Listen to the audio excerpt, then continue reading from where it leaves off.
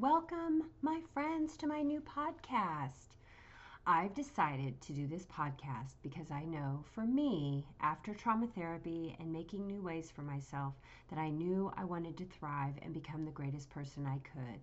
I also believe there are many of you out there that may be feeling the same way. You feel it inside of you, waiting to manifest and become those dreams you've been dreaming about, for you and for those around you. If this is you, then you're in the right place. I felt that giving you background on me would be a great place to start. So here we go. I come from a divorced family. I'm the oldest of me and my brother. I've been married twice. My first marriage involved physical abuse and alcoholism.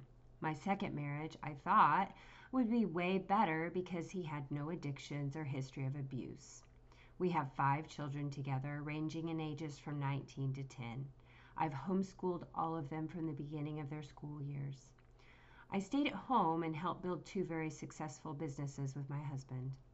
Inside me, I kept feeling like I should be happier in my marriage, and it all looked good from the outside.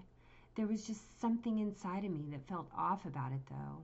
I thought it was me for the longest time. I sought a spiritual advisor to help me become a better wife.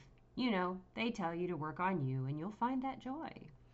What I didn't know was that I had married a covert passive aggressive narcissist. Silent treatments, put downs, hostile words, conversations where if I didn't see it the way he saw it, that I was stupid and unreasonable. I didn't come across the word narcissist until I had left, and when I was talking to a counselor about this, they offered that word to me along with a description, and I felt like I'd been kicked in the head. I was so stunned that it actually is in the psychological disorders family. Now that I am removed from that situation, I see it was like a slow water drip torture. I had a friend tell me once that a single drips of water on a stone changed the stone over time. That really hit home for me. I felt like a shell of who I was. When I left, I had very little. I'd been home for 17 years, so I had no means of income. I had to figure it out. We survived by being creative and living very frugally, finding resources and finding ways to make money. I Ubered, took part-time jobs, and have a home business. What blew my mind was how much I didn't know about myself and how much mental and physical damage had occurred to my body due to the trauma I had in my life. I spent hours doing nothing, hiding from society, crying and thinking there had to be more to me. Later, I would find out that this was very normal to experience after this kind of abuse. It's called cocooning.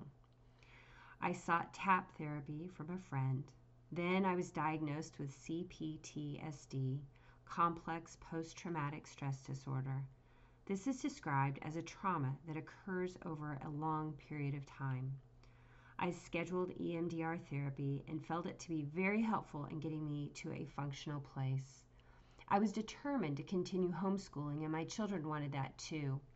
I started looking for ways to make money while the children were at their father's and to be home with them when they were with me. A friend was giving up her cleaning business and asked if I wanted it. Could I work it on my schedule? She said yes. Woohoo!